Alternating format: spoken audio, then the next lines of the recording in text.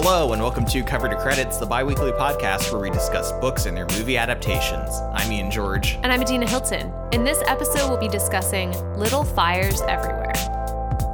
Little Fires Everywhere was written by Celeste Ng and published in 2017. And the TV show adaptation, which came out on Hulu, came out this year in 2020 and was showrun by Liz Tegeler.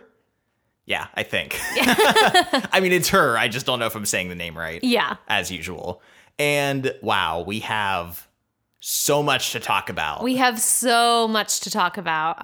It's really cool whenever we can do a new adaptation, one that's like just come out. Yeah. 'Cause it's, exciting. People are talking about it.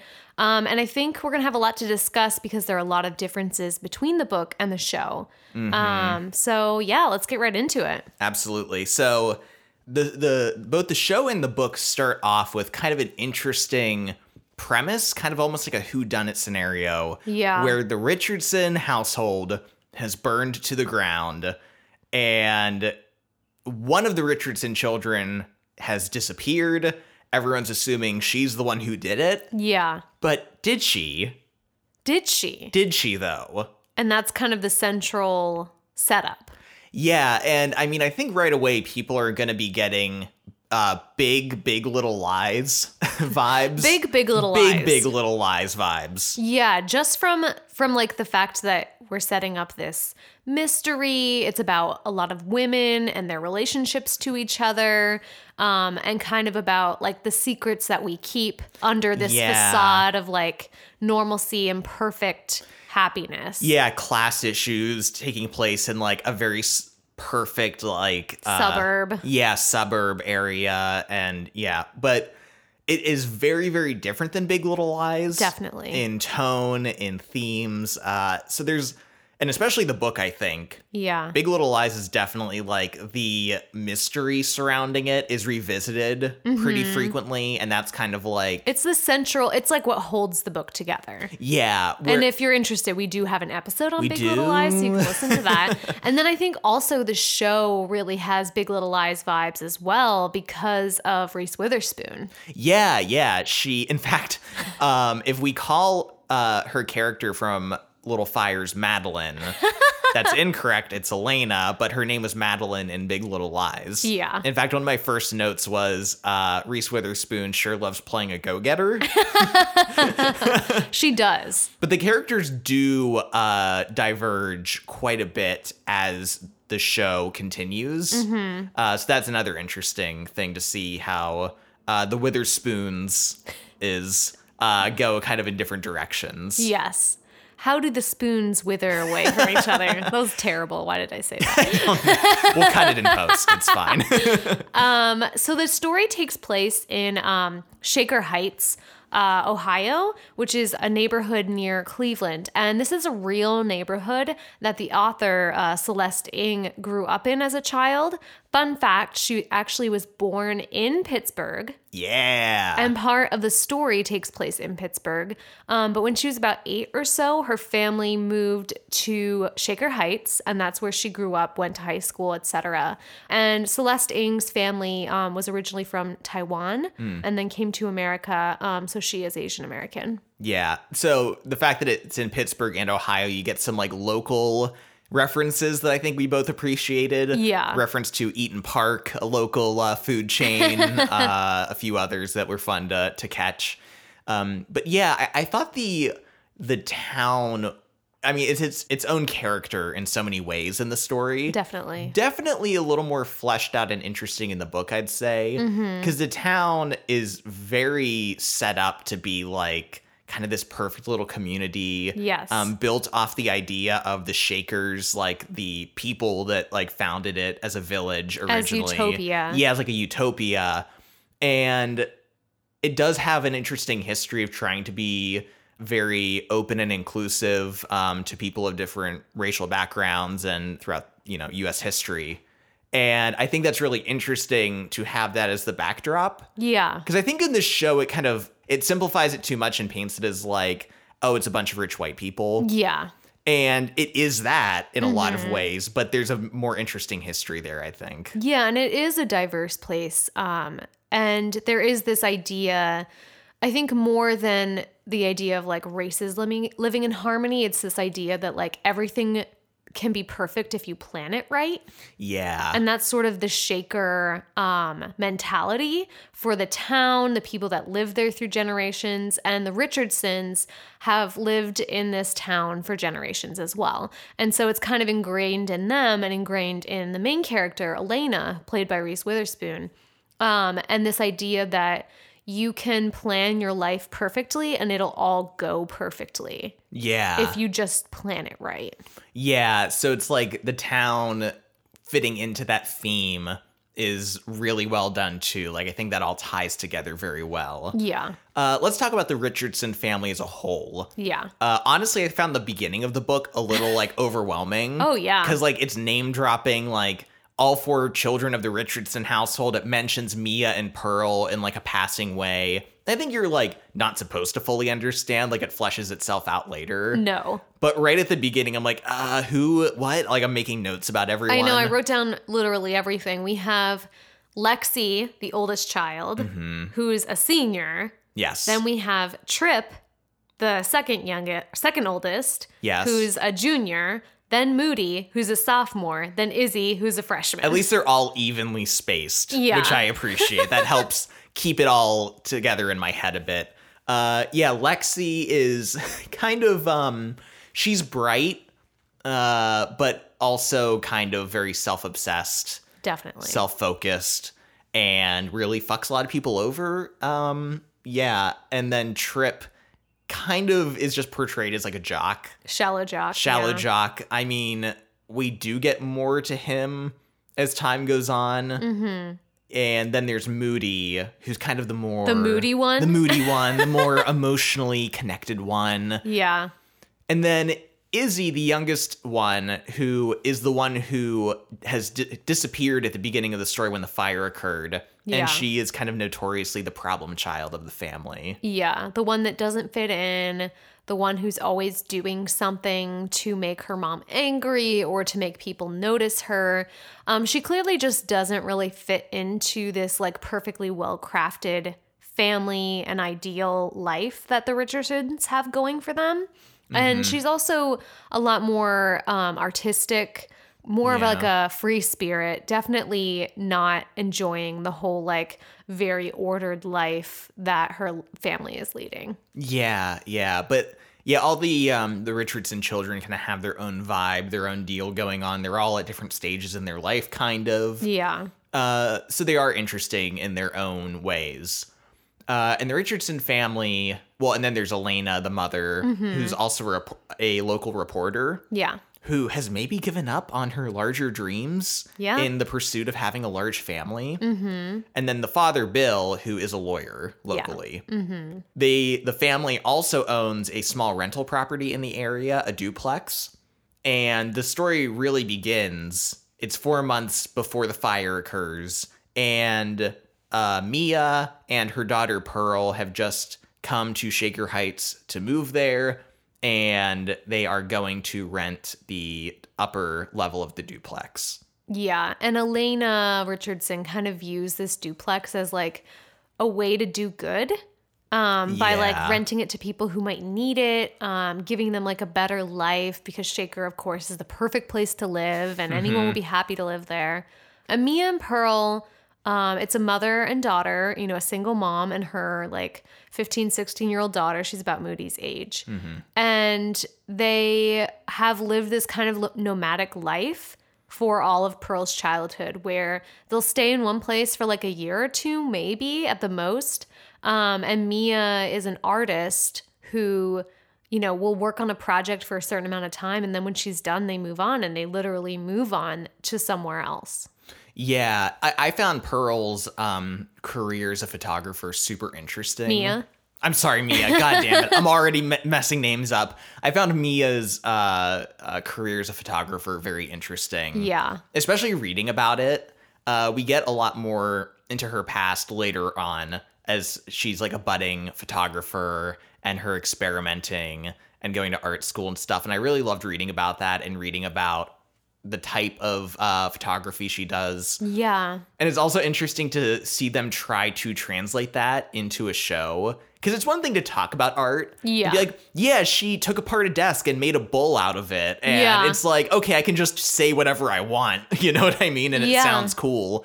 But then to actually have to transcribe that into actual art that you see in the show is very interesting. Because some of it, one picture in particular is very accurate to the book. Yeah. And is kind of cool.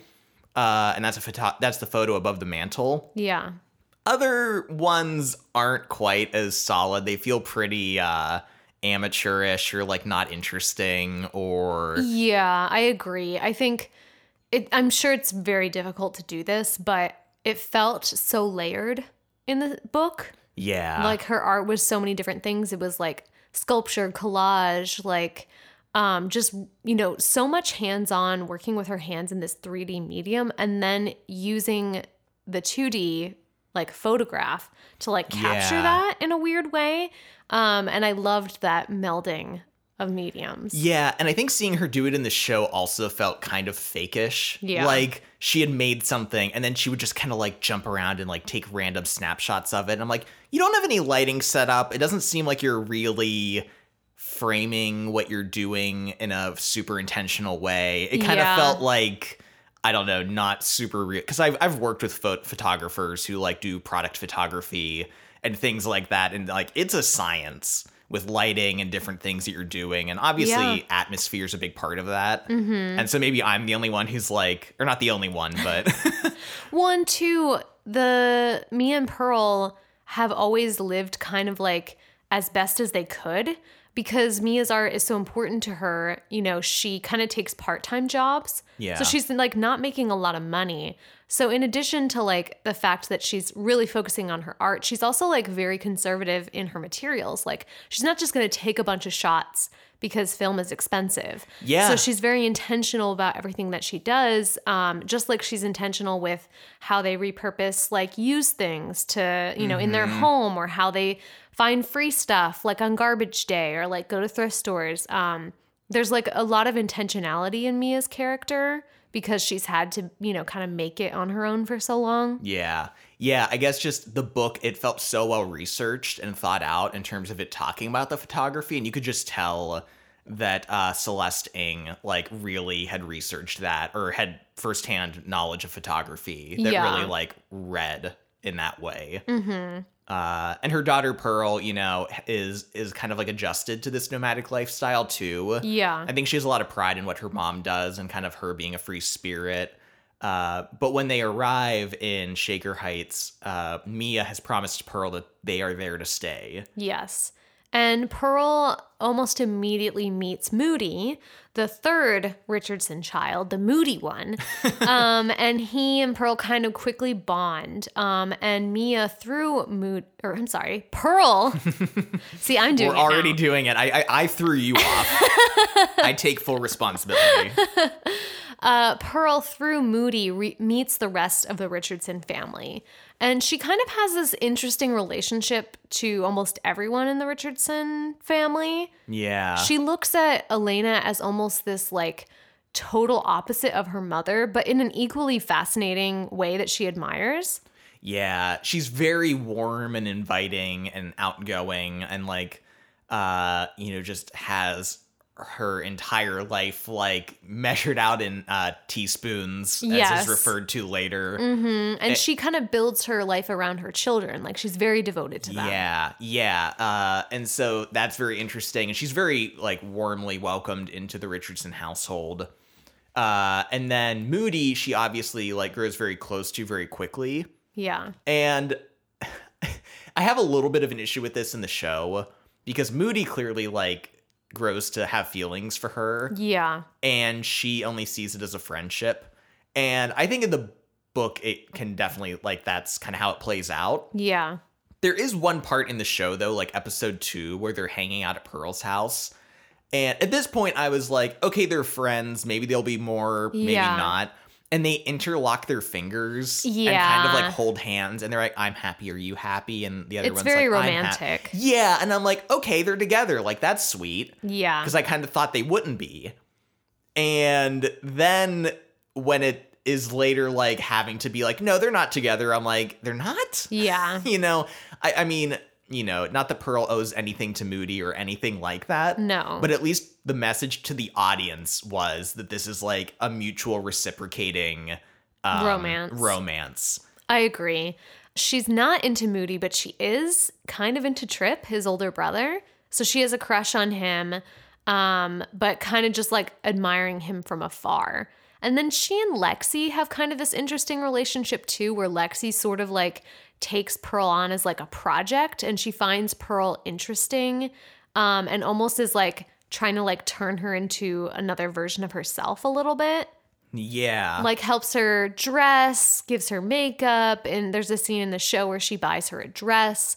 So like they kind of have this odd relationship too, where it seems like Pearl kind of wants to be Lexi a little bit as well, because Lexi is very confident, very outgoing, is sort of like the star of the high school. Yeah, and something else I'll say too is that like in the book it was a little bit much because like they're both experiencing these different lives. When Moody first meets Pearl and sees Mia at their house, he's like, oh my God, like you guys don't own furniture? Like, what? And he's like, you sleep on a mattress on the floor? What? He's like, how do people live like this? And he's like very overtaken by it. Yeah. And similarly, when Pearl goes to Moody's house, the Richardson house, she's just like overwhelmed and she thinks they're all so cool and like so casual and like so relaxed. And yeah.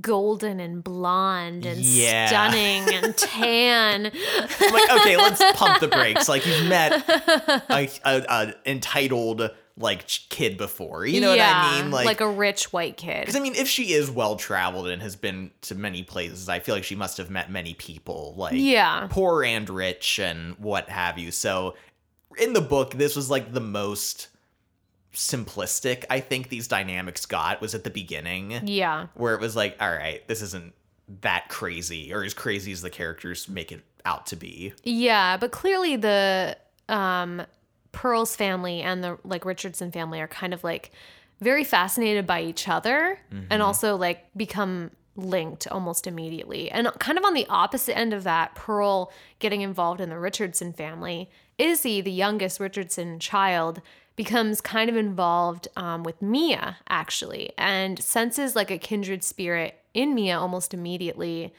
They both really are kind of an artistic nature. Yeah. And they both kind of have this sense of like self that's very strong, I think. Izzy really does know who she is or is trying to figure out who she is.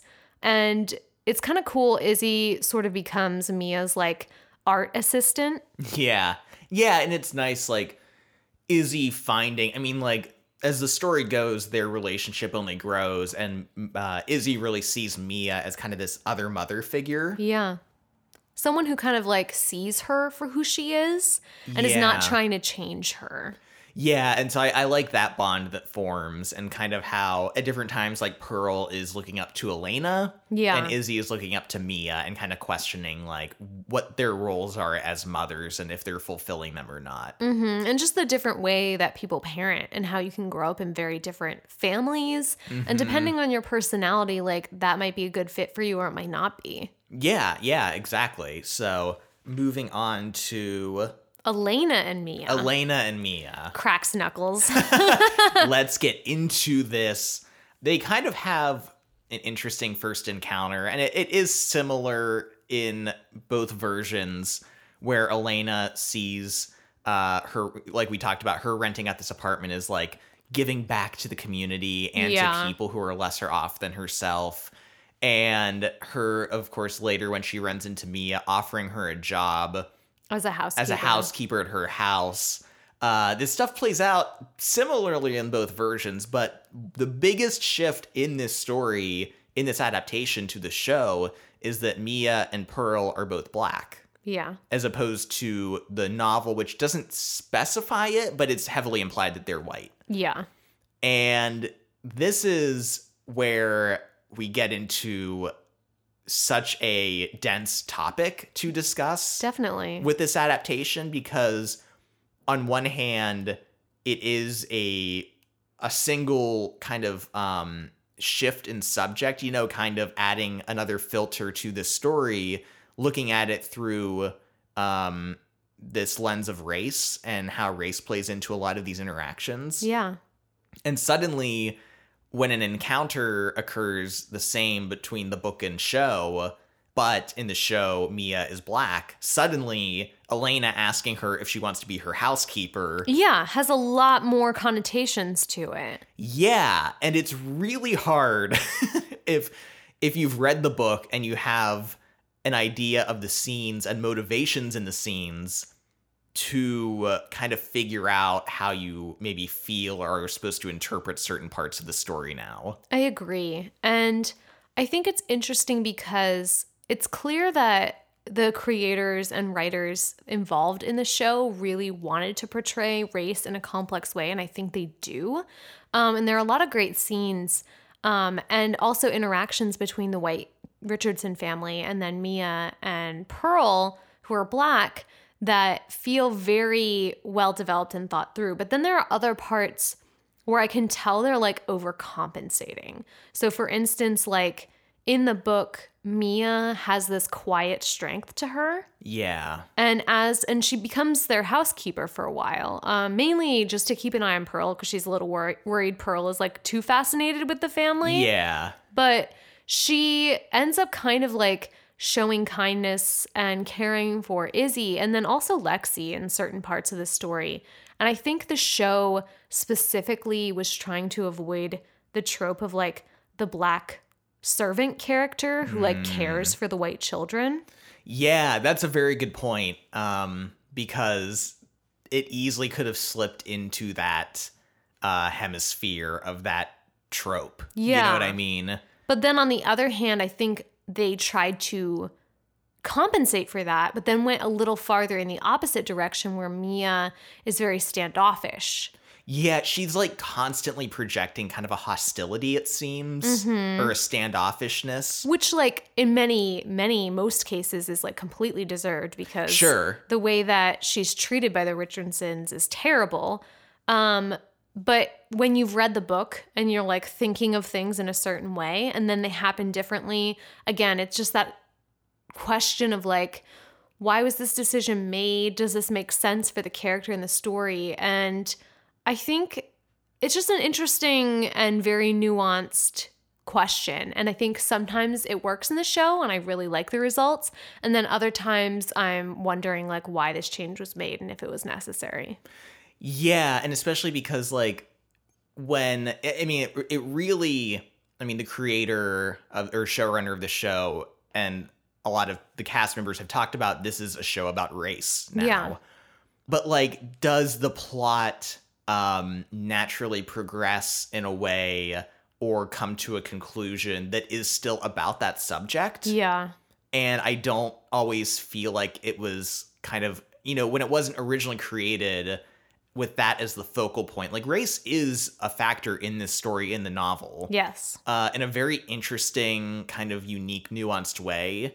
But then at other points in the show, especially at the beginning, and I think one of my biggest issues is like a lot of these encounters are these kind of like faux pas, like saying something like really ignorant to Pearl or to Mia, and a lack of self-awareness on the Richardson family. Yeah. And they really just come out of the gate strong. Yeah. On like, this is a show about like white people not knowing when to shut the fuck up. Yeah, definitely. And I think ultimately it comes out of the gate strong with that, and then it keeps going with that, and it never really feels like the characters evolve away from that or gain much self-awareness.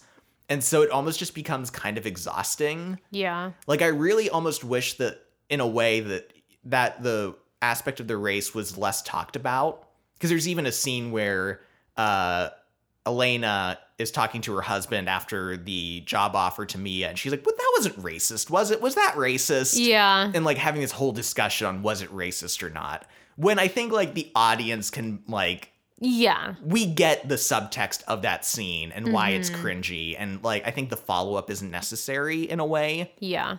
And I kind of wish, I think it would have been much more impactful if like it was bubbling under the surface, Yeah. where you as the audience, you're aware of kind of all the coded messages and microaggressions going on.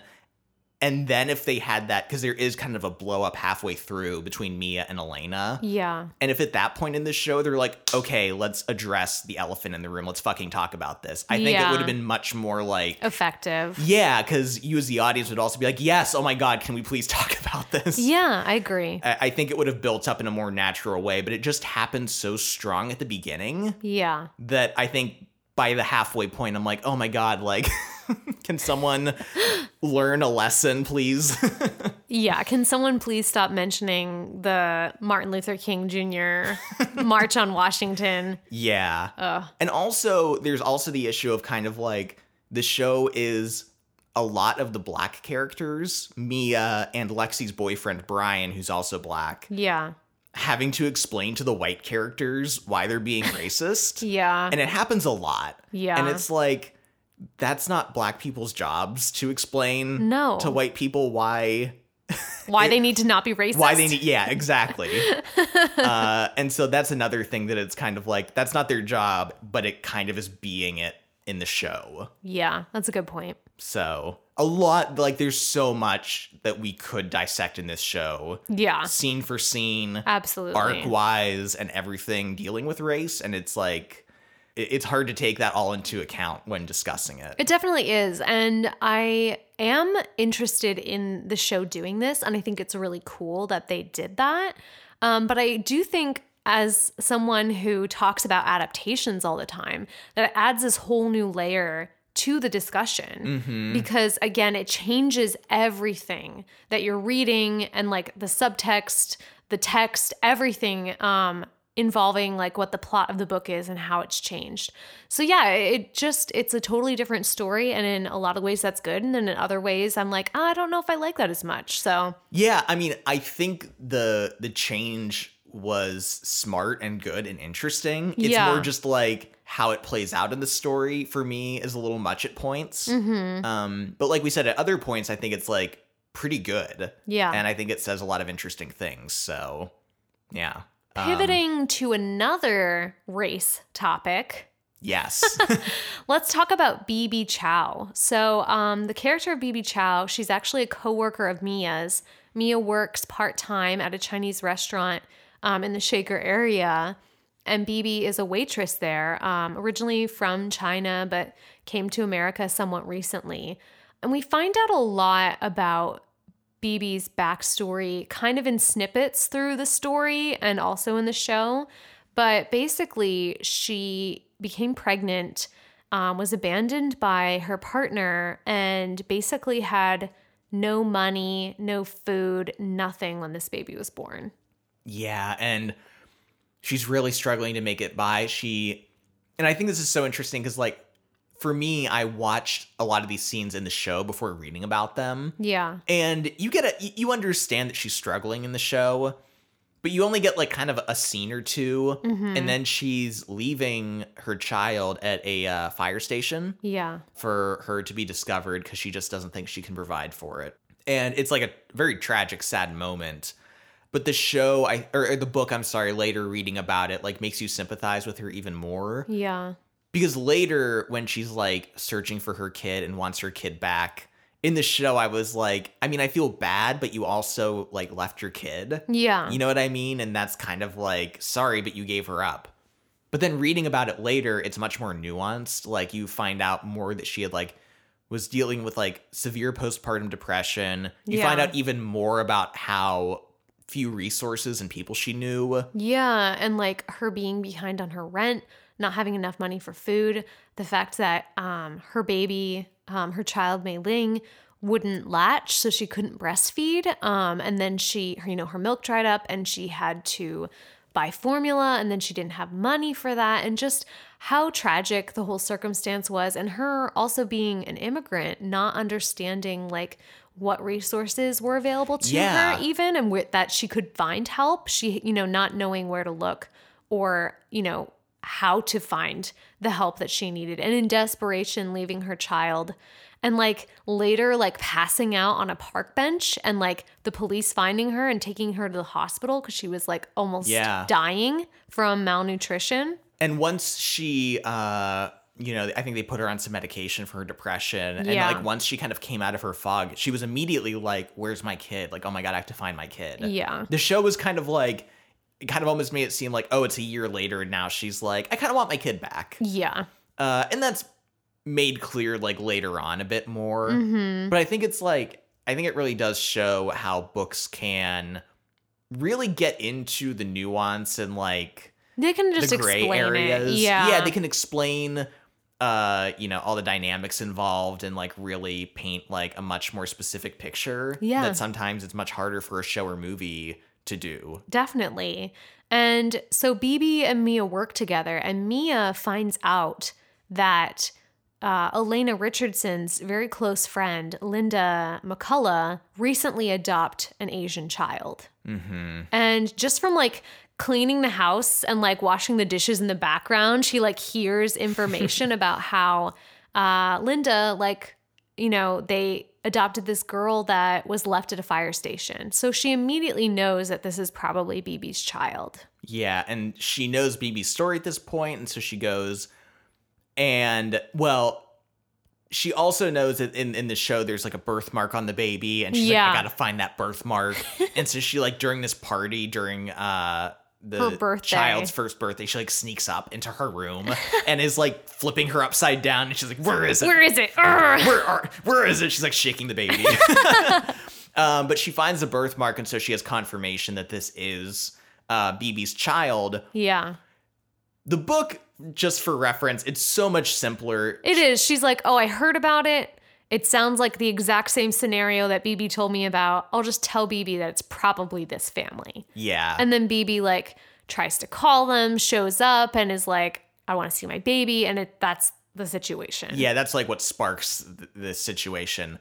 But the show is just so absurd and ridiculous. And this is like immediately I'm like, oh God, Mia, like, what are you doing right now? Because she leaves the party that she's been hired to photograph at. Yeah. She immediately drives over to Bebe's, tells her, I know where your baby is right now. And Bebe's like, give me your car. And Mia's like, okay. And then she's like, by the way, can I just like not go back and fuck your coworker? And Bebe's like, I don't care. So Mia like doesn't go back to the party, and she fucks this random guy who like appears in one scene again later on. Yeah. Meanwhile, Bebe shows up at the party, bursts in through the front door super dramatically, and she's like, my baby. Yeah. And I was watching we were this. both like, oh my God. What is happening? Like, Mia, why would you tell her about this and then like not be there for her to like tell her like it's not a good idea? Yeah, maybe don't like burst into the party like screaming.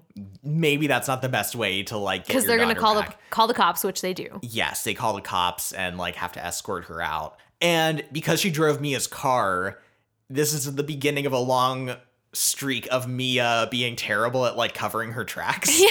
And her like involvement in this entire situation. Mm-hmm. But it was just like, this was peak the show milking an idea for like all of its dramatic potential. Definitely. And just being They're like, how could this moment be like the most dramatic like it could possibly be? Yeah. And like, not to compare this show too much to Big Little Lies, but like Big Little Lies would do that sometimes, but it was always kind of tongue-in-cheek about it. Yeah. And it always was kind of like, this is a show about like rich white people with like silly problems. Yeah, very dumb issues. Yeah, and so like it to compare them, it's not. No, but like I also feel like maybe this show was trying to do something similar but kind of missing the vibe. Yeah. Maybe. I don't want to assume anything, but no, and the issues are a lot more serious. Absolutely. In the show as well, Mia ends up paying for Bebe's legal fees because a court case is kind of like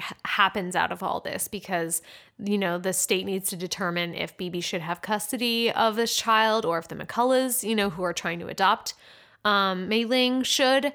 In the book, Mia kind of tells Bebe like, go to the media, tell the media, tell them your story. This is going to be like a huge news story, and it is. And the media attention and gets the court case going, and it also gets a lawyer who agrees to represent BB pro bono. Whereas in the show, it's a huge thing where BB's like, I don't have money to pay lawyers, what I'm going to do. And then Mia's like, I'll pay for it. I'll sell this photograph. I'll sell the ghosts of my past. That means a lot to me. We don't know why yet. And she's crying about it. And so she's a lot more involved in the show. I think you could have filled like 3-gallon jugs with the number of tears Kerry Washington sheds on this show. She cries so much. She's cries so good at it. She is. No, I mean, both her and like Reese Witherspoon, like, oh, even though I don't always agree with like the tone of the show and what they're hitting, like they deliver. Yes. In tears, if nothing else. And screams. Tears and screams. Tears and screams. So that's like a whole other kind of side plot is this picture. And like Mia's definitely much pushier in the show for her to like pursue this legally and like I'll pay for it. Yeah. And it definitely feels like she's kind of trying to settle some score from her past as well, it seems.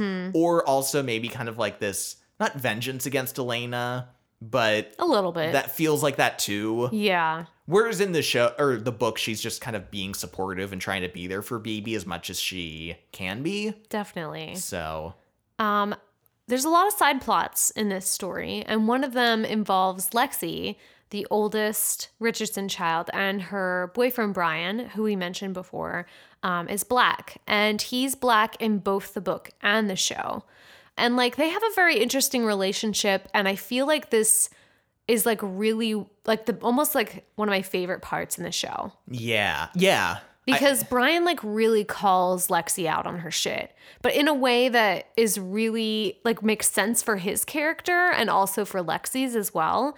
You know, like they clearly have affection for each other, but I think Brian is realizing the gulf between them and the kind of like naivety that Lexi has in imagining that they can make this relationship work, like in blindness to race. Like she doesn't see race, and he's like, this is a part of me. Yeah, they have a lot of, and in this instance, the discussions on race, like him trying to explain it to her, makes more sense in terms of like he cares about her, and he doesn't want this to be like something between them, or at least it's something that he can talk about with her. And so you get why he's trying to sit down with her more and like try to explain it. And is also more upset when she like shows her like true ignorance on the subject, because there's kind of this critical other little side plot with Lexi where in the book, it's based on a part of the book where Pearl writes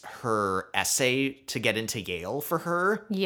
But in the show, she steals Pearl's letter to like her guidance counselor about how she's not being allowed into a higher level math because she's Black and a woman and, you know, comes from a poor family.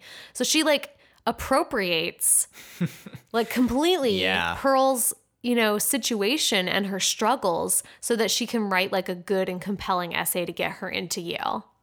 Yeah, and Brian finds out about this and he's like, what the fuck? And he suddenly has to like explain to her. And take up this cause like on behalf of Pearl and just like Black people in general, and like, you know, explain to Lexi why this isn't cool. And Lexi's, you know, arguing about it. And once again, like, I don't see race. This wasn't about race, that kind of back and forth. And on this little subject, I also get annoyed too because like Pearl's a part of that plot line. But also after she finds out what Lexi did, it's like not addressed at all. No. And that's one of my biggest issues too, is like Mia and Brian both deal with the subject of race a lot in the show and have to confront it and address it. And it feels like less so for Pearl in ways. I'd agree. Specifically in this instance. Because like in the following episode, after this all comes out, Pearl's just like hanging out with Lexi as if like nothing has happened. And we have no idea how she feels about what happened or like what even occurred. So like that's kind of another little issue I think I had. Like I loved everything with Brian and Lexi revolving around that, but Pearl was just kind of like jettisoned out of the discussion. I agree. And then around this time as well, Lexi finds out that she's pregnant.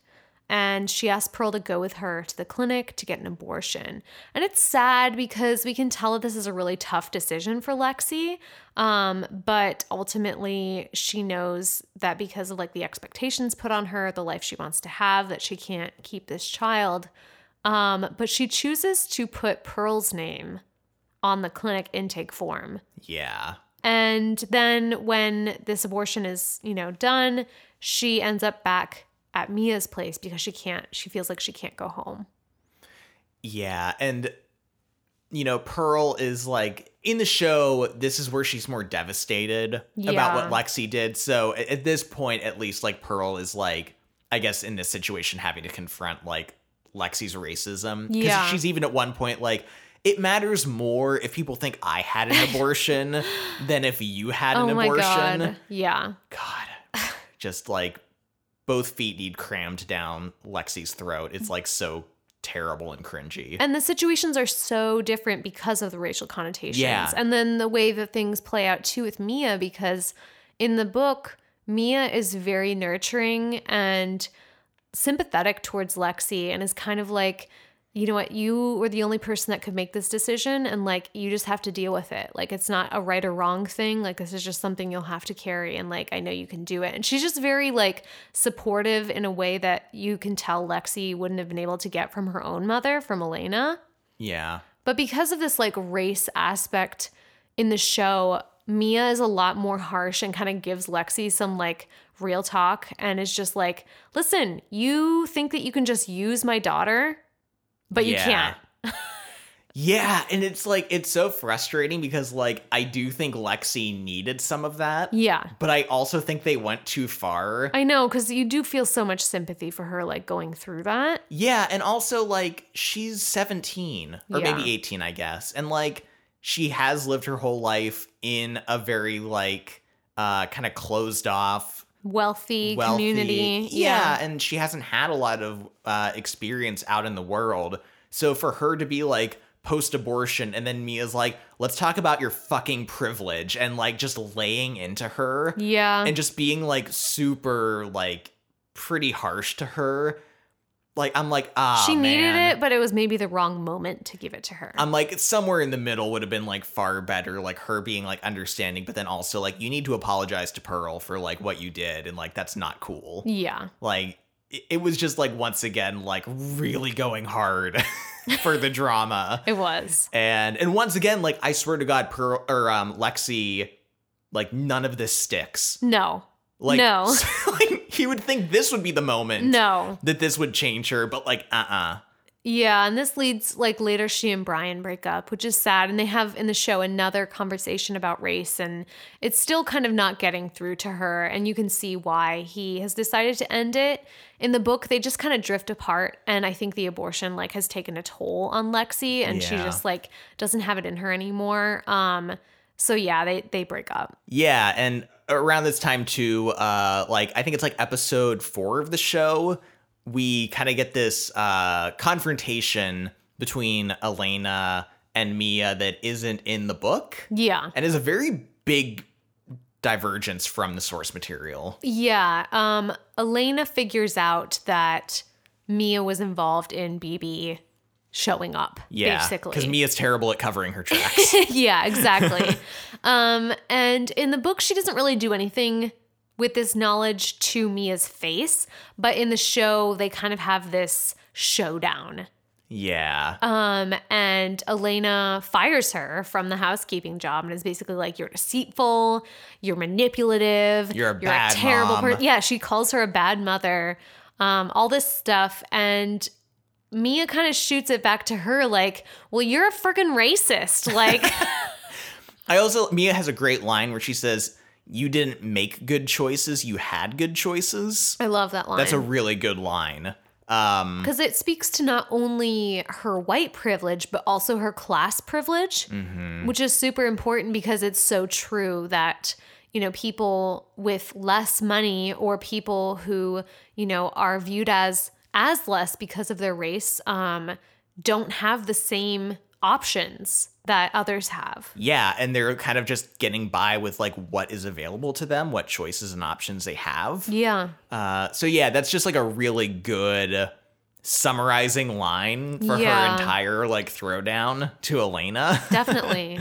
And yeah, a lot of the other aspects of race come up. And this is where what I was referring to earlier, where like if this was the first time that like race was really brought up between them Yeah. or in the show in general, like I think it would have been much more like, okay, we're finally addressing this. Yeah, and more impactful, definitely. Because as much as I love that Mia line, I think given all the discussion we've had about race up until now in the show, it like is kind of just reiterating that point in a way. I agree. And the fallout from this is very extreme in the show too. Mia forbids Pearl from ever going over there again. Yeah. And then like Pearl goes over anyway because she's mad. And then Mia shows up in the rain in the car screaming outside the house like, get in the car. We're like, what is happening? Like, I have no idea. I know. It was just so dramatic. The amount of screaming in this show is wild. And Elena similarly forbids Izzy from going over to Mia's again either. There's also a weird, like, Elena and Mia kind of seem to be forming a friendship in episode 2 of the show. Yeah. And then there's this, like, fallout. And then it's just, like, them being angry with each other. Yeah. And it kind of feels like the friendship that was kind of seeming to be forming between them kind of, like, factored into nothing, ultimately. Like, they never tried to, like, make amends or anything. Like, not that Elena deserves it or anything like that. No. But I was kind of like, I'm not sure why we were being led to think that they were... Could be friends or were trying to be. Yeah, it kind of felt like odd, like an odd choice narratively. Yeah, I agree. So they have this fallout. And at this point, I'm like, this is only episode 4 out of 8. Like, they're already forbidden Yeah. from seeing each other. Like, Pearl is definitely not going to follow this rule. Like, what's going to happen? Elena takes this opportunity, though, because she's pissed at Mia to investigate Mia's past because something is not quite right, as she says. Yeah, and she keeps, like, using her friend Linda, who's fighting for custody over Mei Ling, the baby. She's kind of using this as the excuse, like, Mia is the reason this has all happened. Yeah. I have to find out who she is. And it's, like, really frustrating because I'm like, if she really wants to help Linda, and we find out later, at least in the book, that, like, she wasn't allowed to write about the case. Yeah. Because her husband ends up representing her friend Linda. Yeah. But throughout the book and the show, I'm like, why doesn't she, like, try writing? Because, like, the public opinion is very important in this case. Yeah. Like, why isn't she writing about this and trying to, like, at least give Linda's side, like, if she actually cares, like, and wants to do something? Yeah, it's clearly personal for her because she's mad at Mia. Yes. But we find out like a ton about Mia's past through Elena's investigation. We find out that she had a different last name originally. She grew up near Pittsburgh. Yeah, Pittsburgh. In Bethel Park in the book and McKeesport in the show. And that she went to art school, was super into photography when she was young. Her and her brother were really close when she was growing up. Went to art school in New York City, kind of against the wishes of her parents. Mm-hmm. And while in art school, kind of really found her passion and her creativity and was mentored by one of her professors, Pauline Hawthorne, I think. That sounds right. Yeah. Who was like a very well-known photographer. Yeah, and this is, you know, she's kind of living her dream. Pauline is this big influence on her. And around this time, she has this very odd encounter with a man on a subway. Yeah. And it's funny because the show has been hinting at this for a while. She keeps having dreams about this man glaring at her on the subway. Yeah. And Mia won't tell Pearl who her father is or anything about her past. And this memory seems traumatizing. And I'm just like, oh God, oh God, oh God. When is this man going to assault her and like rape her? Like, you're just like waiting for it. But I kind of really loved the subversion where, like, when he finally approaches her, he's like this very, like, sincere dude, mild-mannered guy, and is like, oh my God, I'm so sorry. Like, can I talk to you, please? Like, don't hurt me. Yeah, and he says that she looks just like his wife, and he and his wife have been trying to have a child for a long time. and are actually looking for a woman to be their surrogate. And not just to carry the baby for them, but to like physically, have the child and to have her genes be in this child. Yeah, because I guess at this point, like, the whole, like, what is it? Implantation process was probably not happening yet. Yeah. This is the 90s. I don't know if you mentioned that. Yeah, no, well, actually, so it would have been the 80s. Oh, yeah, because it was before Pearl was born. Yes. So, yeah, this was the 80s. Yeah, so, like, so basically, like, it would have to be her child with this, biologically, yes.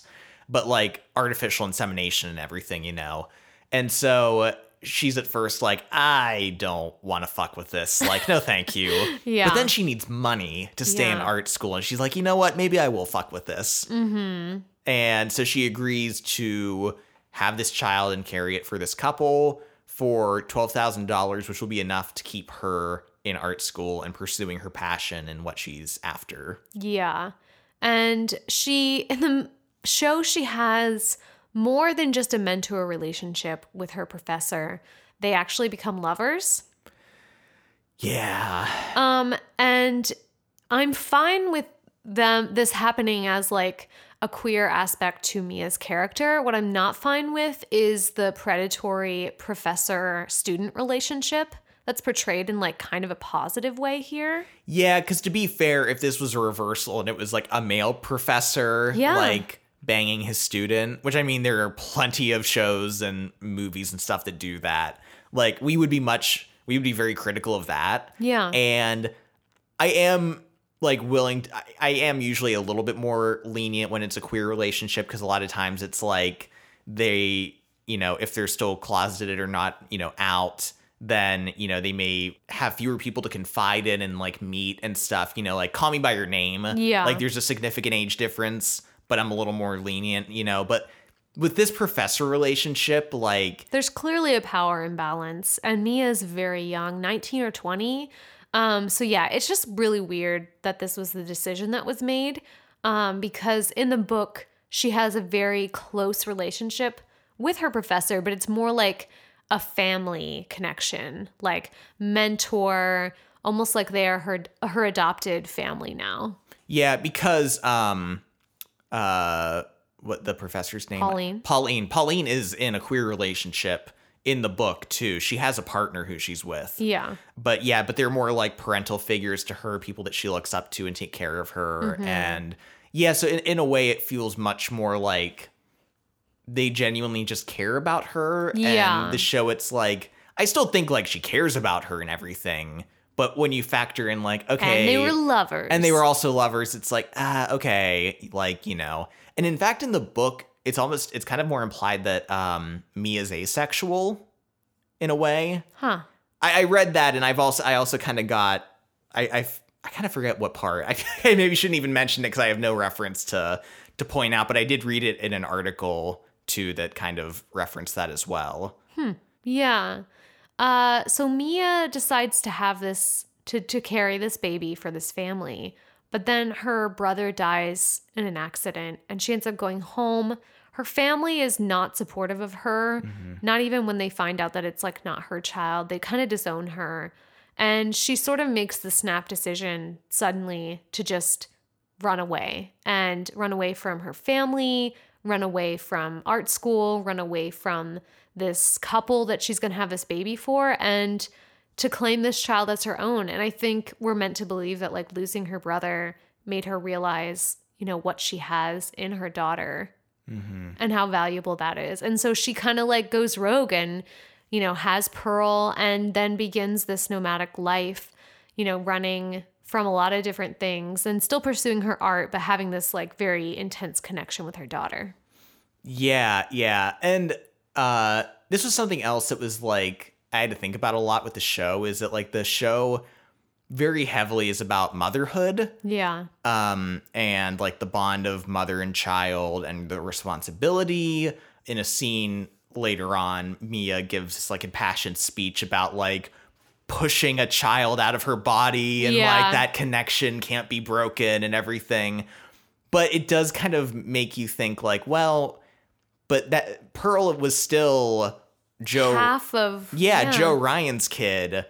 And Mia was just kind of like, Took that away from him. yeah. And I don't think the show adequately addresses kind of that contradiction. Yeah. Or, how that's kind of fucked up in its own way. How I don't think the book does either, though. No, the book, I didn't think it did, but also our memories, I don't know, like, at least for me, of what's in the show and what's in the book and comparing them get very muddled. Yeah. I think because, like, with a show, there's like almost as much content as the book. Yeah. But a lot of things are skewed or changed or altered. So sometimes I'm like, Wait, did that happen? Yeah, wait, no, was this book or movie? And it's hard to follow sometimes, but yeah, I didn't recall the book really addressing that much either. Yeah, and Elena, like, goes, in the show, she goes to New York City, then she goes to Pittsburgh. In the book, she goes to Pittsburgh to meet with Mia's parents and find out dirt on Mia's past. And she's like full rogue right now. Like, she's going so rogue. Yeah. And the timing is really interesting because actually when she's going off to investigate this, Lexi is actually having her abortion. So I think the contrast is nice because it's like, while Elena is off being like, I'm going to solve this mystery, I'm Nancy Drew, like, her own daughter is, hiding this very huge thing from her. And she's so invested in trying to, like, vindicate her anger and, like, resentment towards Mia and, like, find out her past, that she's blind to, like, what's happening in her own family. But I think the show really, like, shows us how off the rails Elena is at this point. In the show, she, like, meets up with an old lover. She's, like, really, like, not calling her husband, and everything is just, she's just full rogue right now, full rogue. There is another nice moment in the show, though, kind of like bringing up the difference in how white people are treated versus black people, where Elena is found asleep on the side of the road in her car by a cop. And the cop is like, hey, are you okay? You should be careful. This isn't a great neighborhood. Yeah. And it's just like, that's like all we needed. And it's like, oh shit, like that's a really good scene just to like highlight that. Let's talk a bit about Izzy. Yes. Because once again, another entire character trait or representation being worked into this story that like really changes a lot. Yeah. In the show, Izzy is clearly, a lesbian or queer. Or is grappling with trying to figure that out. And she's young, she's 14, but she's being bullied at school. She's being bullied by her siblings. She has a mom who doesn't understand her, who refuses to understand her, and who also is unwilling to listen to anything that Izzy might have to say. And so she's going through a lot. I think the actress who plays young Izzy is really good. I think she does a really good job. Yeah. And something else I really love about this storyline is that it feels like a little more topical to the 90s. Definitely. Because they're bullying her by like putting up the Time cover of Ellen DeGeneres when she came out publicly. Yeah. And I think that's kind of a really good reminder of where we are in time. Yes, and where we are in a conversation about representation and acceptance of the LGBTQ community. Yeah. And so I really liked them incorporating that aspect into the story and making it topical to the 90s. Yeah. Whereas sometimes like the race components, I'm like, what is the 90s? How does this play into this subject? Yeah. It helps to remind us what's happening. Yeah, and with this issue, I'm like, okay, I think this is a really interesting angle to at least address, like something to address with this. Yeah, and in the show too, Elena and Izzy have a different relationship as well, because we find out through flashbacks and Elena's backstory that she actually didn't want to have her fourth child. She didn't want to have Izzy. She wanted to go back to work. She wanted, to raise her kids and still be working. But was unexpectedly pregnant and was sort of pressured by her husband and mother to keep Izzy, and then has like since resented her for it. Yeah, and this was especially funny to me as a change from the book, because the book was like very specifically like Izzy's siblings made fun of her as being like the unexpected child, or the one that they weren't wanting. And the book, the author's very clear, like, no, they wanted this many kids. They wanted 4 kids. But unfortunately, there were a lot of complications with Izzy. She was born premature. There were a lot of health problems early on. And this kind of led to a chain of Elena worrying about her as she grew up. Were there any developmental problems due to her being born premature? Physical problems, like mental problems? Yeah, so this like close scrutiny of Izzy developed into this overprotectiveness, this nitpicking, this like, you know, really smothering of Izzy. And of course, Izzy being a strong-willed character, like reacting against that. So creating this unhealthy dynamic, but coming from this place of compassion and care and getting twisted along the way, where in the show it's very clearly like, oh, I didn't want you to be born and now I hate you. Oh my God. Yeah. And so it was a little much. It was so much. Yeah. And just like, I don't know, but I do have to give a shout out though, because I think episode 6 of the show is the flashback show for both Mia and Elena. Yeah. And I just have to say the actresses who play the young versions of them are so good. Specifically the actress playing a young Reese Witherspoon. Oh my God, she nailed it. So much. Like, especially in the voice and the way she talked. Yeah. Like, very convincing. And, you know, because she's only playing a version that's like not even 20 years younger. Yeah. I think like 15 years younger. And it's like I could see them trying to do it with Reese Witherspoon, but like them casting whoever this actress was. It was perfect. She was great. I was like loved it. constantly just in awe of like, oh my gosh, she sounds just like her. But I do think this, you know, story with Izzy and her grappling with, you know, possibly coming out or coming to terms with her sexuality is really interesting. And the showrunner is actually a bisexual woman herself. So I think this was very near and dear to her heart. And it also gives a little more to Izzy's bond with Mia. And in fact, they have this really great scene later on where Mia kind of gives Izzy hope for the future. And, you know, Izzy says something like, all I can see is like ocean and sky, like she's treading water. And Mia says, you won't swim forever. Yeah. And it's very beautiful. It is a really nice scene. I like them being able to bond in this way. Yeah. Like, even though I don't love Mia's backstory and her relationship with her professor, I like that they have this to bond over. And it makes events that happen later and Izzy's reaction to them feel more earned or make more sense. Yeah. That she has this very specific bond with Mia. Yeah, someone that understands her for the first time in her life. Yeah. So Izzy's arc is interesting in the show. Yeah. And I think what they do with it, I like overall. I think it works pretty well. Mm-hmm. Meanwhile, Pearl and Trip start doing it. Oh my God. I was like, once again, I think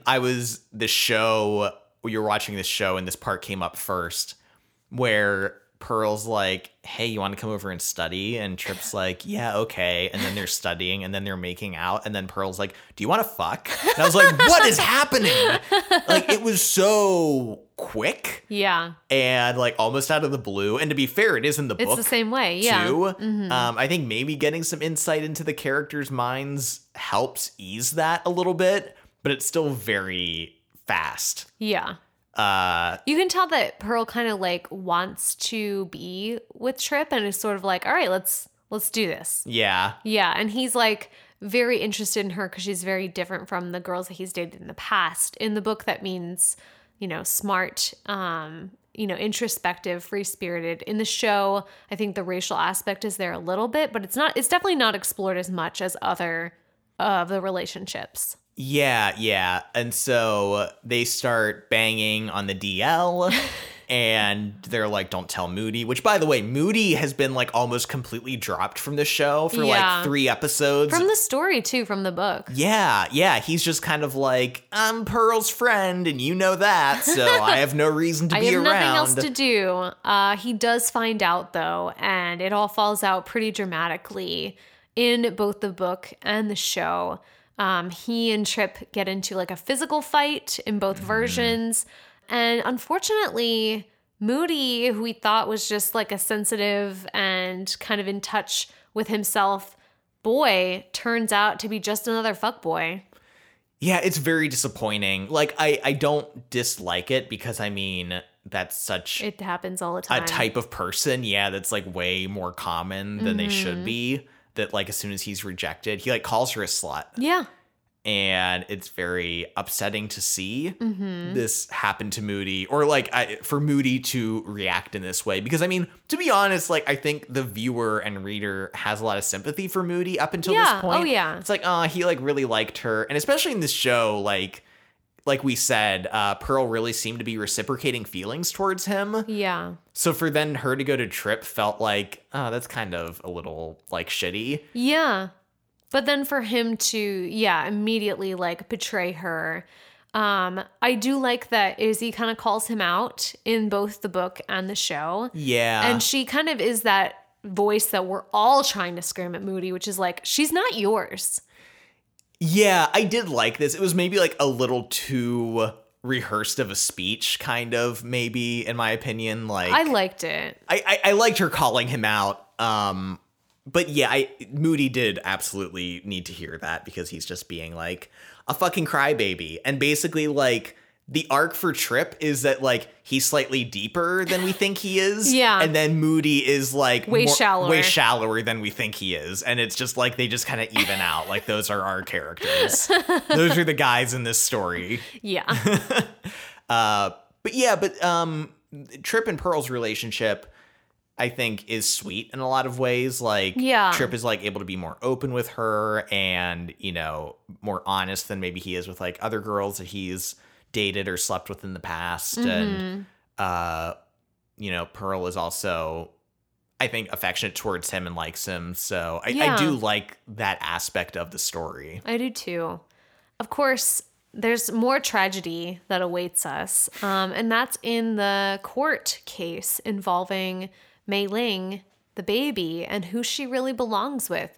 And this is such an interesting and important part of the story that I think gets a little bit overshadowed in the show by a lot of the other racial discussions that are had. But in the book, it really feels like this is the central story, the story of Bibi and her wanting to be reunited with her child and having been like an imperfect mother and been someone who has made mistakes, and then contrasting this with this white family, upper class, who wants to adopt this child, and kind of this question and this dialogue of like, you know, can they give her a better life? Yeah, but like just because you can give someone a better life, does that mean like you have like a right to More the of a child? right? Yeah. I don't think I've ever read a scenario in a book that had me feeling so conflicted as this. And like obviously every character in the story is also conflicted, and I love that. Like even Mr. Richardson, who's representing Linda, who's like a longtime family friend, like even by the end he's like, God, I don't even know what I feel about this. Yeah. Because on one hand, like, yeah, Bibi, you know, wasn't able to provide for her kid and had to like leave her child, and you know, maybe she's shown that she's not capable of raising Mei Ling. Yeah. But then on the other hand, it's like, yeah, she fucked up, but is she not entitled to another chance? And is this playing out the way it is because she's Asian American? Yeah. You know what I mean? And like, what's her race? You know, how's that factoring into this situation and this dialogue? Yeah, and this leads into a really nuanced discussion about what it means to be connected to your culture, interracial adoption, and what that can mean for the child, what that can mean for the parents.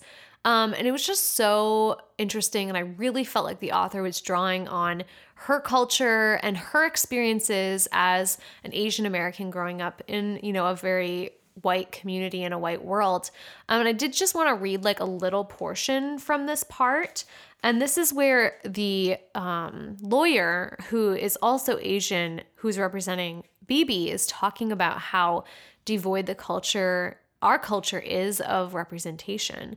So he's talking about books that represent, you know, Asian characters. How about other books, Mrs. McCullough? Any other books with Chinese characters? Mrs. McCullough bit her lip. I haven't really looked for them, she admitted. I hadn't thought about it. I can save you some time, said Ed Lim. There really aren't many. So Mei Ling has no dolls that look like her, and no books with pictures of people that look like her. Ed Lim paced a few more steps.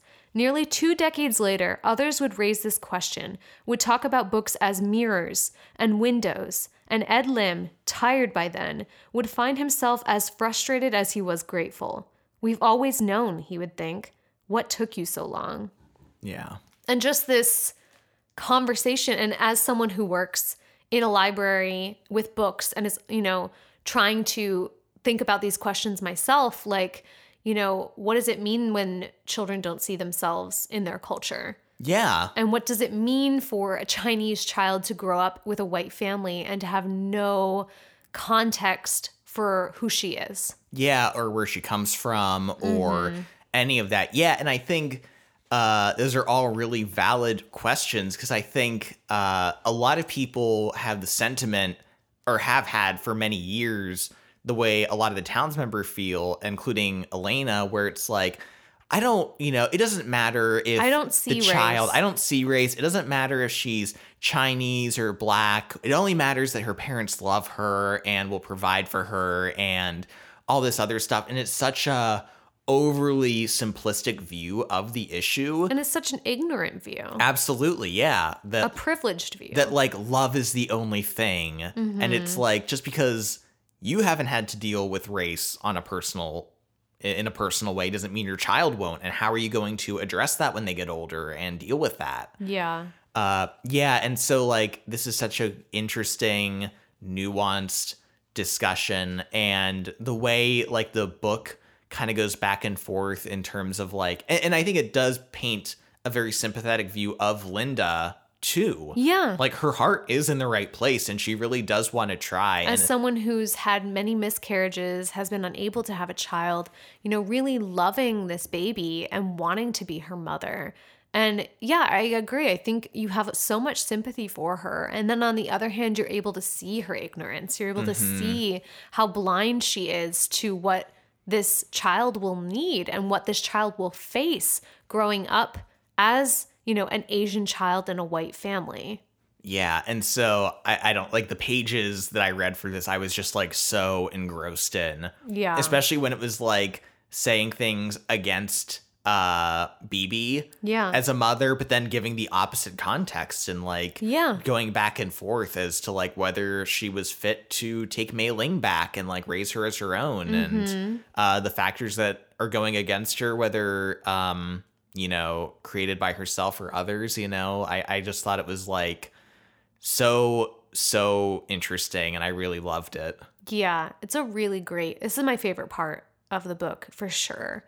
It plays out pretty similarly in the show, except, like, there's this whole element in the show where Elena confronts Mia.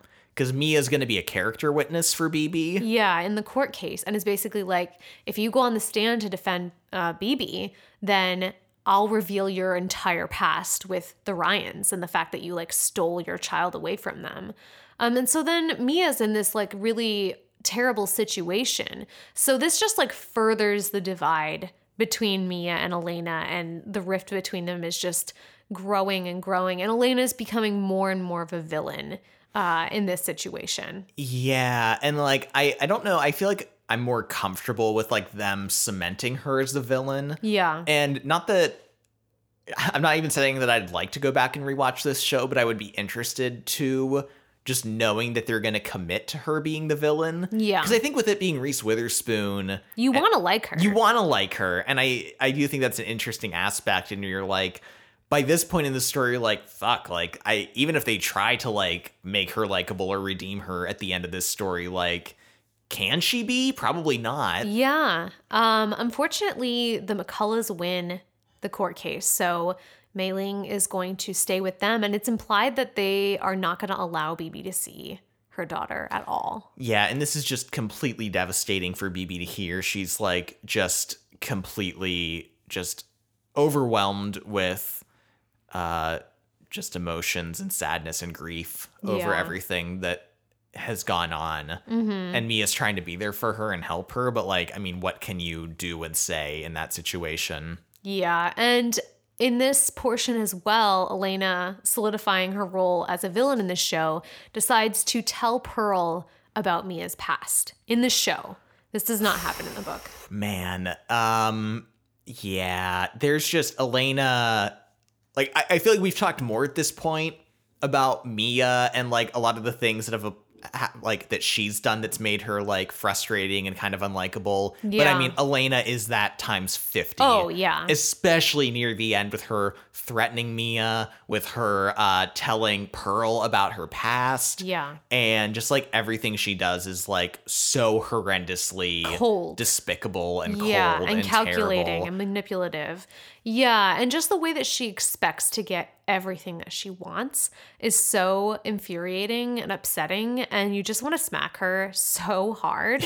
Yeah. Like, and I mean, this leads into, you know, the further plot of the story where Elena's like on a mission to like dig up dirt on BB's past, and there's this whole situation where she's trying to find like, did BB possibly try to have an abortion or had one in the past? Like, I'm gonna like pressure this woman that I know to like give me the records, which is illegal. Oh my God, yeah. And just the lengths that she's willing to go to get what she wants. It's just so ridiculous. Yeah, and I think it's interesting too because the whole her pressuring her friend to give her like medical records about abortions is like so Unethical. horrendous and unethical. And it happens both in the book and the show, almost the exact same. Yeah. Whereas the show in the book at this point, like it's just revealing about her. Yeah. Like you knew she was shitty in certain ways, and you know could be entitled, manipulative. But like this is like a new peak for her, and it's like wow, I really see her for like how she is in this moment. But in the show, it's just like more icing on more icing on more icing on the cake of her shittiness. We know. I know. I'm like, oh my God, we know at this point. We get it. She's horrible.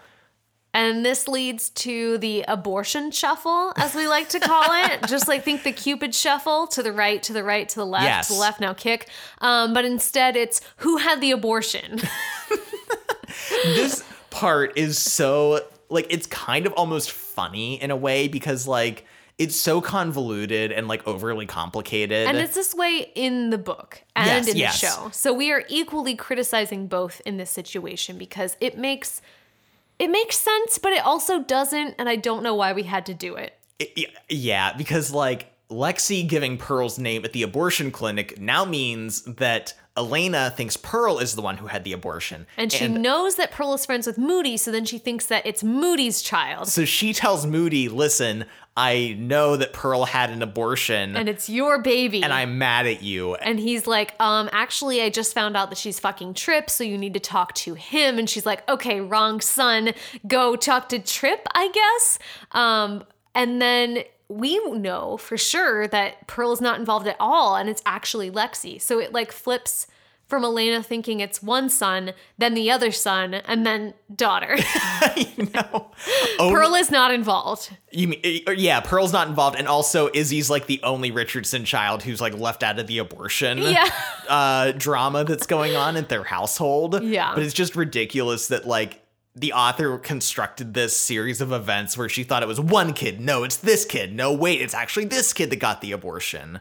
And Elena doesn't know exactly what happened, but this is sort of the last straw for her. And she shows up at Mia's house and is like, I'm evicting you. You have to get the fuck out. Yeah, and it's weird that like Pearl, well, I mean, I guess because she thinks it was Trip's kid. Yeah. I guess that's why she's upset with Pearl getting the abortion. Part of me is like, why is this like the straw that broke the camel's back? I don't understand. But yeah, Elena shows up to Mia's house and is like, you have to go. Yeah. And of course the show has to like triple down on this drama. And Mia, well, first of all, Elena says, I know Pearl got an abortion. And Mia like laughs. Yeah, like laughs in her face. And it was like, it was your fucking daughter that got the abortion. Who's the bad mom now? And then like Elena has to like sulk away, like defeated. Mm-hmm. In the book, she just like tells her you're evicted. Yeah. And it's like Mia's sort of like, I'm kind of done with this anyway. Like, fine. And so she and Pearl pack up and leave. And they do have this kind of reconciliation between them where, you know, Mia comes clean about her past to Pearl, and Pearl kind of realizes that they do have to leave because of all the shit that's gone down with Elena. And so, yeah, they get out of town. I kind of like in a way that in the show, they actually go to Mia's parents' house, which you're kind of like, how is this going to play out? Mia hasn't seen her parents in years. I don't know. Like, they leave it open-ended, though. They do. Yeah. And it's mainly, I think, supposed to be positive outlooking. I like in the book, though, them just kind of going back on the road. Yeah. Almost like them returning to their true form. Yeah, but like better, I think, and changed, and like Mia telling Pearl about her past and everything. Yeah, I kind of like the poeticness of them kind of just leaving the way they came. But yeah, that's kind of like the conclusion of their story. The show also really ramped up the anger between Pearl and Mia. Yeah, there's so much more animosity between them. So much more screaming. So much screaming. So many more fights between them. Whereas it was a lot smoother in the book with like one final confrontation at the end about the past and then their reconciliation. So yeah, it was a lot more dramatic in the show. And Izzy is kind of the one dealing with the fallout of like Pearl and Mia leaving, and she's the one piecing together how much like her family and Lexi specifically like used Pearl, and how her mother is like blaming them for everything. And so she's the one that feels the most anger at the injustice of it all. Yeah. And the one that is the most upset and wants to make it right. And of course, the only way to make it right, Ian, is to burn the house to the ground. The purifying power of fire, Adina. Because Mia told her this story about a prairie fire, and like, you know, sometimes when things burn, you know, she tells her this whole metaphor about like when things burn away, you can start over. Yeah, and like wow, and like Izzy's like, I'm 14. I'm gonna take this very literally. Izzy's like, okay, so burn everything literally. I got it. Yeah, so Izzy returns home. I think both of us were a little confused in the book as to like the timeline. Because Izzy's running around trying to like find out the clues. Yeah, and meanwhile Mia and Pearl are like leaving and packing up to go, and like where everyone was at what point.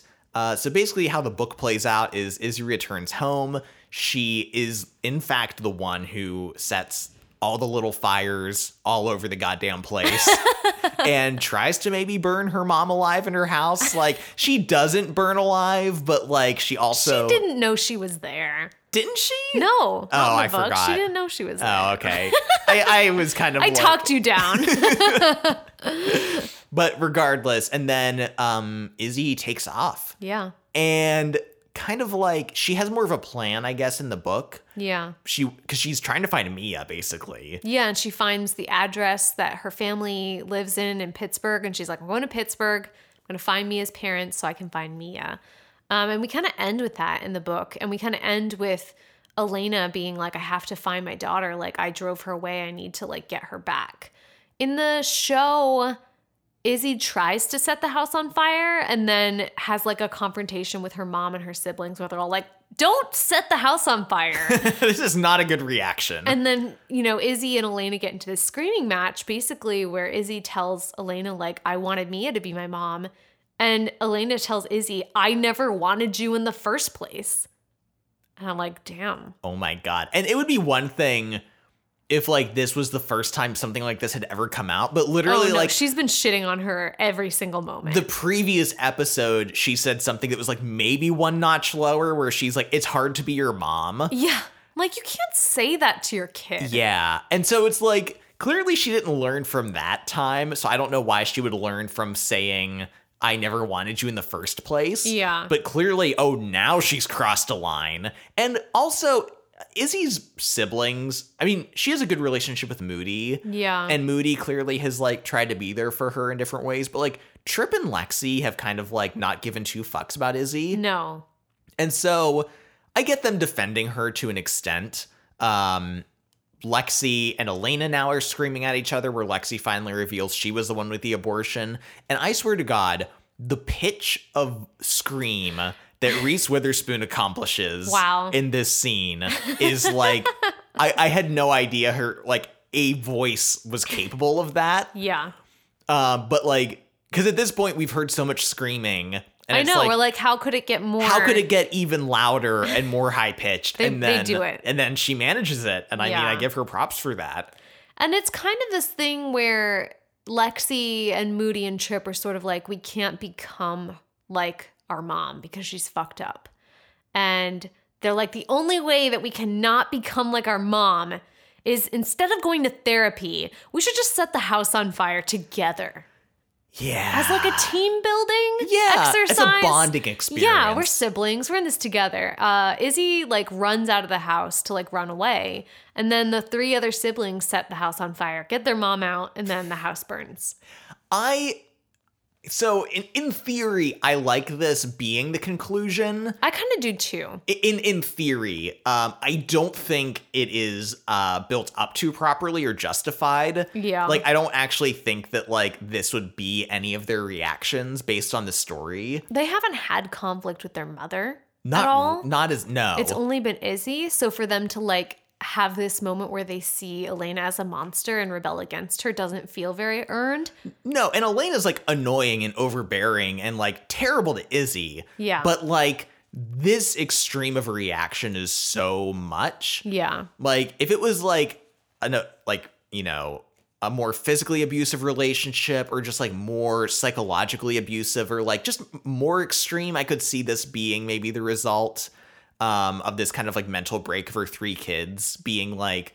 Because when all 3 of your kids agree that burning the house down is the best solution to their problems, like, I know. you can't deny that you fucked up anymore. And I like that quality of it.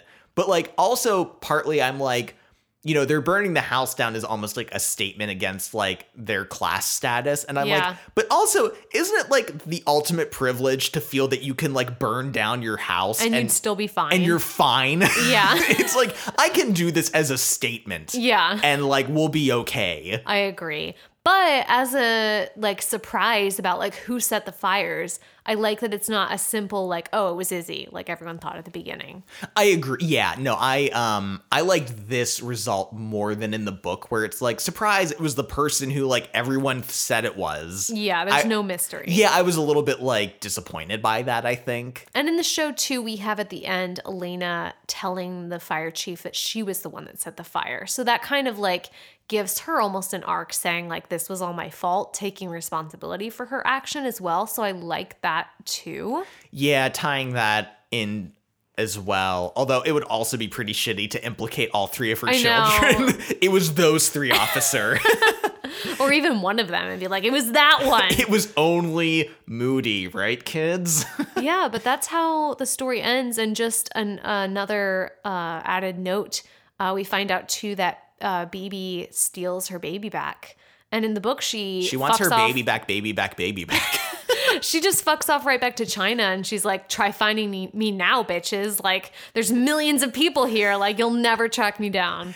Now, to be fair, though, that's in the book that BB runs away to China. Because in the show, the last shot we get of her is just like in her car. I know. We're like, what is she going to do? She has no money. Yeah. And I really didn't like that in the show is that like because I mean, especially for the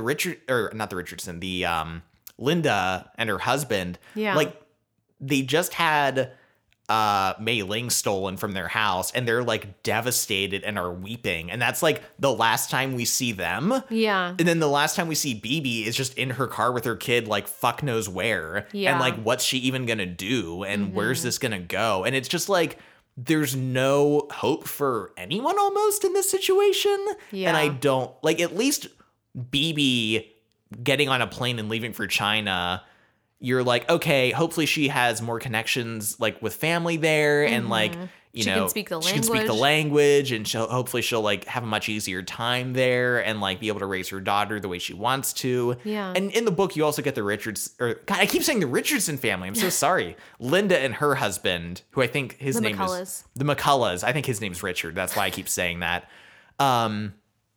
Like, even though they're still devastated, they're kind of still looking to the future. Yeah. And so there's, like, a glimmer of hope there that, like, we still want to adopt and we're looking forward to the next kid. The next one. And then the next one after that one's stolen and the next one after that one's stolen. But I do like that BB ends up with her child in the end because It's so sad. It is. Yeah, like, it's hard to feel happy about it just because, like, you also just can't help but feel bad for Linda and the McCulloughs in general, too. But, like, yeah, at least in the book, you hope that BB's happy with Mei Ling. So, which one was better? I have no problem this time starting us off and saying that I much, much enjoyed the book better. I agree. I also liked the book better. I feel like it was more focused. And I did enjoy the show in a lot of ways, and I think the performances were really great by, Reese Witherspoon, Kerry Washington, and the child actors as well. Yeah, all the kids were good. Really great. But yeah, I feel like the themes came across more strongly and clearly in the book. Yeah, I admire how the show tried to expand its scope in terms of like addressing race, addressing sexuality and those topics. It was just a little hit or miss for me. Yeah. And I think ultimately more so it was the story changes and kind of the attitude of the show just being like so much yelling, so much anger and aggression, so much heightened drama. Yeah. When, I don't know, there's like a lot of sympathy and caring, and a lot of the situations are different in the book. Definitely. But I do think that tonal balance of the book and it being much more subtle and nuanced in a lot of ways and kind of reserved was more impactful and was able to talk about things in a much more interesting way. Yeah, I mean, they're both definitely really fascinating and insightful stories about the differences, between classes, between races, and they have different things to say. So I would really recommend both of them, but maybe a slight preference for the book. Yeah. Book for both of us then. Yeah. All right, let's do a lightning round. Lightning. Okay, we got a lot, so we're going to go quick. The dad, I have to mention that in the show, as the dad becomes more and more like just angry and disillusioned with everything, he just like starts smoking all the time. And at one point, he just looks at Elaine and is like, "Can I fucking help you?" As he's like smoking with his feet up on the desk. And I just like love the dad smoking as like a metaphor for him not giving two shits. Yes. Next up, I want to mention in the book, there's this story where Izzy, as like an act of anarchy in revenge against this teacher that like wronged her and like this other girl in the class, she decides to put toothpicks in all the locks of the doors in the classrooms for the whole school. And Pearl and Moody help her with this. So they pull this off, they put the toothpicks in all the locks and then break them off. And then like the entire school is like delayed. And it's this whole thing. It's like it's a very extensive part of the story that's like very ridiculous. It's so funny. There's a weird thing in the show where like all the exteriors from like cars, scenes that take place in the cars as they're driving, the passing scenery looks so weird and choppy. Yeah. It looked super fake. And I'm like, really fake. Why does this look so bad? Because I mean, like in all shows, the exteriors of cars, it's all fake now. Like it's always green screen, but like it's almost always very convincing. Yeah. I don't know why. This time it looked terrible. Also, why does CGI fire always look bad in shows? I don't know. It's never convincing. It's not. I'm waiting for a show that does CGI fire well. You're holding out. I am. I'm waiting. Next up, I just want to mention, since this show and book takes place in the 90s, there's a few 90s references. We get a reference to Buffy, my personal favorite show of all time. We get a reference to the Vagina Monologues, a very influential play that was happening at this time. And we also get shows like The Real World, the Jerry Springer Show that the Richardsons are watching. So it's a fun 90s time. A lot of good 90s drops. Finally, it's in book and movie, or book and show, in order to try to impregnate Mia in the past, she has to use a turkey baster. And I'm like, oh man, I mean, I guess you got to make do with what you have. But yeah, in the book, they specifically say that like the semen is in a teacup. Yeah. And so they like... She has to load the baster herself. Yeah, and insert. Also in the show, they make a point of mentioning that Mia's a virgin. I know. And I just wrote in my notes, I'm like, Rolls eyes. Mia is going to be a pregnant virgin. Like, Yeah. All right, that's lightning round. And that's the episode. Thank you so much for going on this journey with us. We hope you enjoyed this episode on Little Fires Everywhere. It was really fun to do. It was. Yeah, I'm really glad we got to do this one. Thank you so much for listening. If you enjoy the podcast and would like to support us, we have a Patreon page. If you give to our Patreon at any level, you get access to all of our bonus episodes that we come out with like once a month, roughly. And those can be on additional adaptations of other topics or shows we've covered, or just other subjects like the Oscars or upcoming adaptations. Yeah, we do a lot over there, and the support really means a lot. Especially, now when Ian and I are finding that we're having to rent a lot more movies or having to buy a lot more books, with like the libraries being shut down and things like that. So to everyone who supports us, it truly means so much to us, and we are very grateful. And if you'd like to support us in other ways, you can find us on Instagram, on Twitter. You can email us at covertocreditspod@gmail.com, or you can just give us a star rating on Apple Podcasts. That also means a lot to us. So thank you everyone who listens, who contributes. It just means a lot no matter what. It does. And thanks again for listening, and we'll see you next time. See you next time. Bye. Bye.